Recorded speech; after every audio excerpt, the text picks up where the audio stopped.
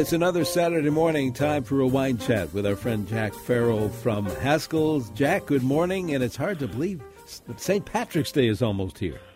Yes, and that's just what I'm going to talk about today. As a matter of fact, being 100% Irish, I'm of the opinion it ought to be a national holiday.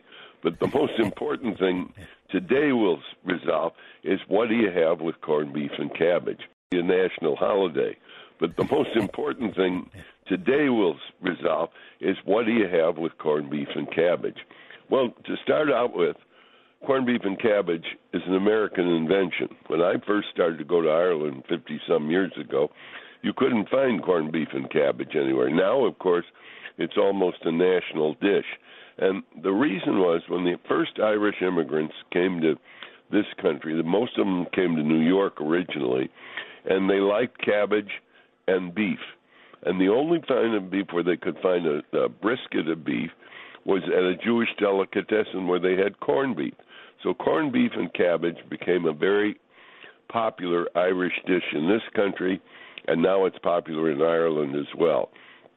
And it's an interesting dish because corned beef is a little on the salty side. Cabbage is an unusual vegetable to pair with, and, you know, they usually have potatoes with the corned beef and cabbage. I'd suggest something like a Riesling or a Pinot Grigio would go very well. Also an Albarino from Spain. Our three white wines, Riesling, Pinot Grigio, and Albarino from Spain, that would go very nicely with corned beef and cabbage. Although I have a friend that drinks nothing but Pinot Noir with it and raves about it. But that isn't the only dish they have in Ireland. They have a wonderful mutton stew. Now, mutton is a full-grown sheep. And, you know, in Ireland being a poor country, they seldom would offer up a lamb because they could get 3 or 4 seasons of wool out of that lamb to sell. So they'd have mutton. And mutton is just a strong flavor of lamb. And it's really a very pleasant stew, in my opinion, mutton stew. It has a robust flavor. And I'd have something robust with it, like a good red Bordeaux. One of my favorites is Melange, and it's just great with that. Of course, the Irish and the English fight over the origin of bangers and mash. Bangers and mash are sausages with mashed potatoes. And whoever invented them, whether it was the Irish or the British, they're very popular both in Ireland and in England as well. The same with shepherd's pie. And we talk about shepherd's pie the day after Thanksgiving always. But we make one out of the turkey leftovers. But shepherd's pie in Ireland is usually beef stew that's topped up with mashed potatoes and then baked in the oven. And with that shepherd's pie, something that's kind of good, and most people don't know much about it, is Vinho Verde. It's a little green wine from Portugal, and it goes very, very well with that. Also, again, a good Pinot Noir like Provenera would be perfect with that shepherd's pie. The Irish, as far as food goes, really are somewhat bland. You don't see a lot of things. Fish and chips is probably the most popular thing in all of Ireland. But like I say, they do a fine job with stews, etc. In fact, I had a stew once that was made with Guinness Stout, and it was quite delicious. You can probably Google a recipe, but putting that Guinness Stout in there was just good. You know, the Irish have had an awful lot to do with the spirits business throughout the world, and that always surprises people. Ireland is a big consumer of Bordeaux, and while they don't have any vineyards in Ireland, well, they have them now, but they didn't have them initially, and the ones now are kind of small, not really big commercial ones. But the Emerald Isle has supplied Leoville Barton, Leoville Escache, Chateau Lynch Bage, Phelan Segur, Pichon Longueville, Pichon Lalande, are all great, great wines from Bordeaux that were founded by Irish people. Lynch Bage being one of my all-time favorites, was founded by Lynch and his good friend Bage, and they produce a wonderful Pauillac that I think rivals Chateau Lafite. It's very, very good. The Irish have influenced a lot in the United States as well. Pre-Prohibition in this country, Irish whiskey outsold Scotch whiskey by about 50, maybe even 100 to 1. Scotch whiskey was unheard of. But come repeal, Joe Kennedy, President Kennedy's father, had 3 boatloads of Scotch whiskey in New York Harbor to be shipped in the minute Prohibition was over, which was in 1934. And all of a sudden, everybody drank Scotch whiskey, and Irish whiskey fell by the boards. Well, in the last 15, 20 years, Irish whiskey has made an incredible comeback. And again, it's getting very popular, and people like it. It's a wonderful whiskey. In fact, whiskey is a Gaelic Irish word.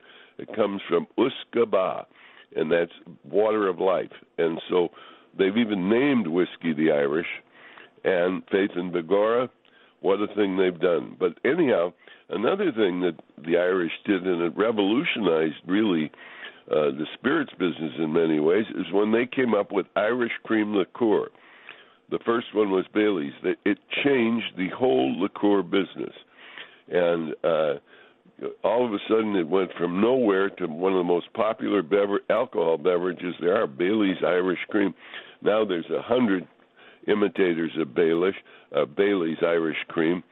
And they really do kind of, those cream liqueurs are a complete renovation of the whole cordial business, if you will. What used to be popular like Kahlua, Tia Maria, Benedictine, Drambuie, not that they're not still popular, but they're not anywhere near as popular as cream liqueurs. They really swept the thing. And then, of course, the Irish were responsible for Irish coffee. And again, it's like bangers and mash. There's 2 claimants to the invention. A restaurant in San Francisco called Buena Vista claims they were one of the very first in the world, and certainly they did a lot to popularize it.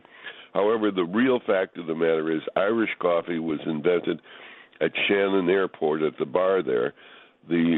Every plane coming from Europe, or coming from the United States and going to Europe up until maybe 50 years ago, had to stop at Shannon because those propeller planes at the time did not have the capacity to go all the way to Europe, so they would refuel in Shannon and then go on to Amsterdam, Paris, Rome, wherever.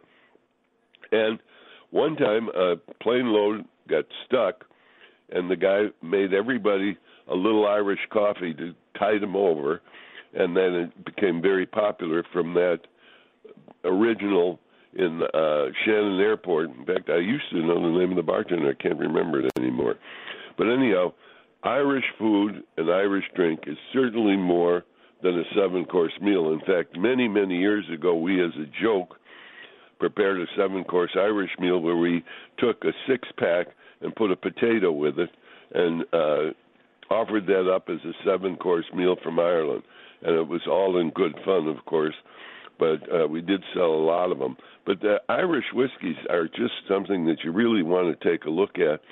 They are very flavorful, and if you like brown spirits, you're going to absolutely love, in my opinion, Irish whiskey. It's really just terrific.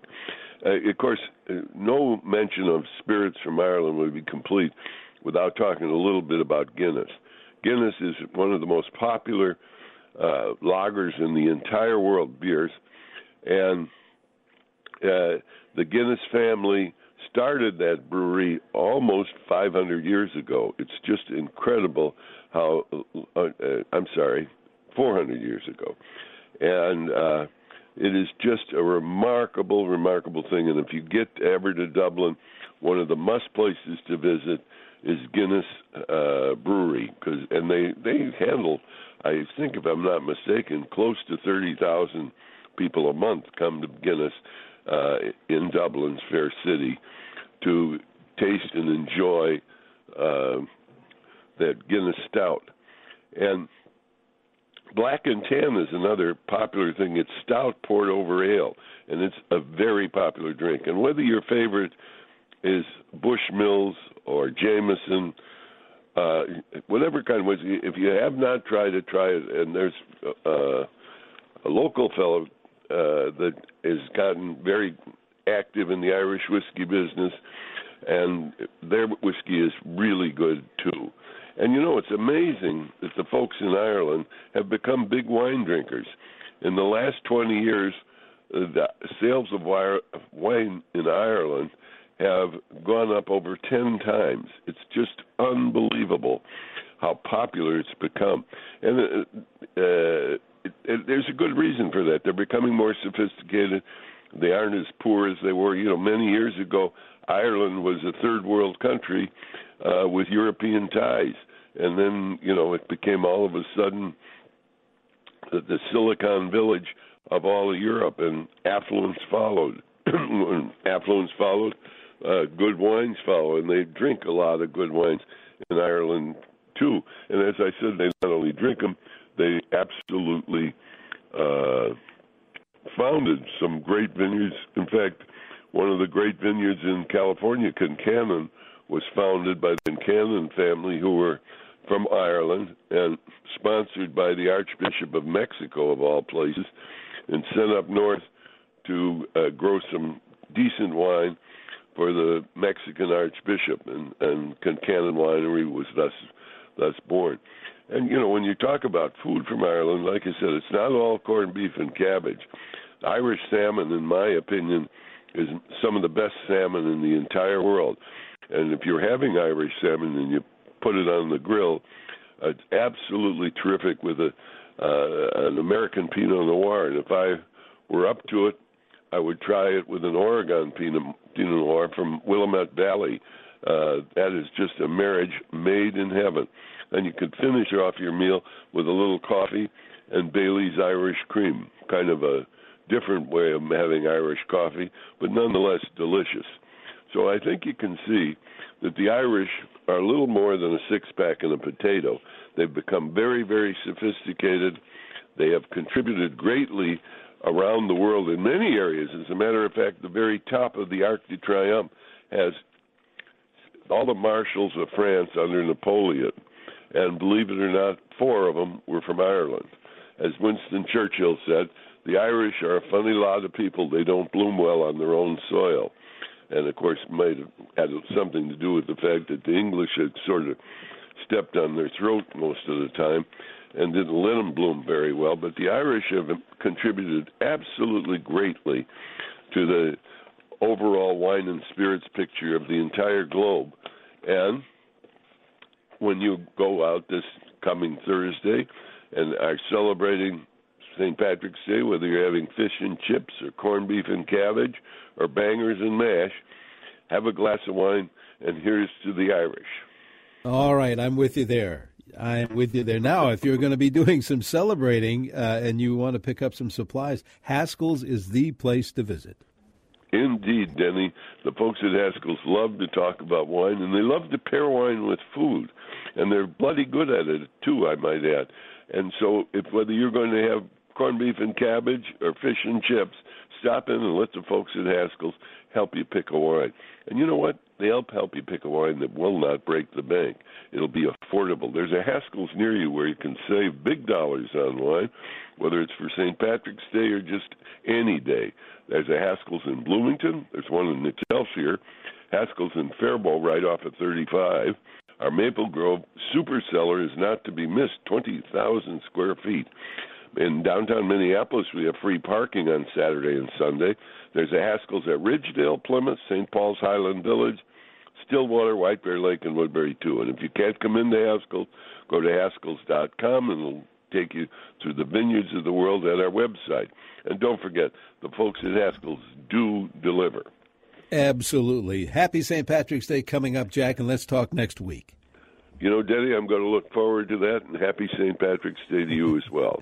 Jack Farrell from Haskell. Now, in the 8 o'clock hour, get those lawn and garden questions ready.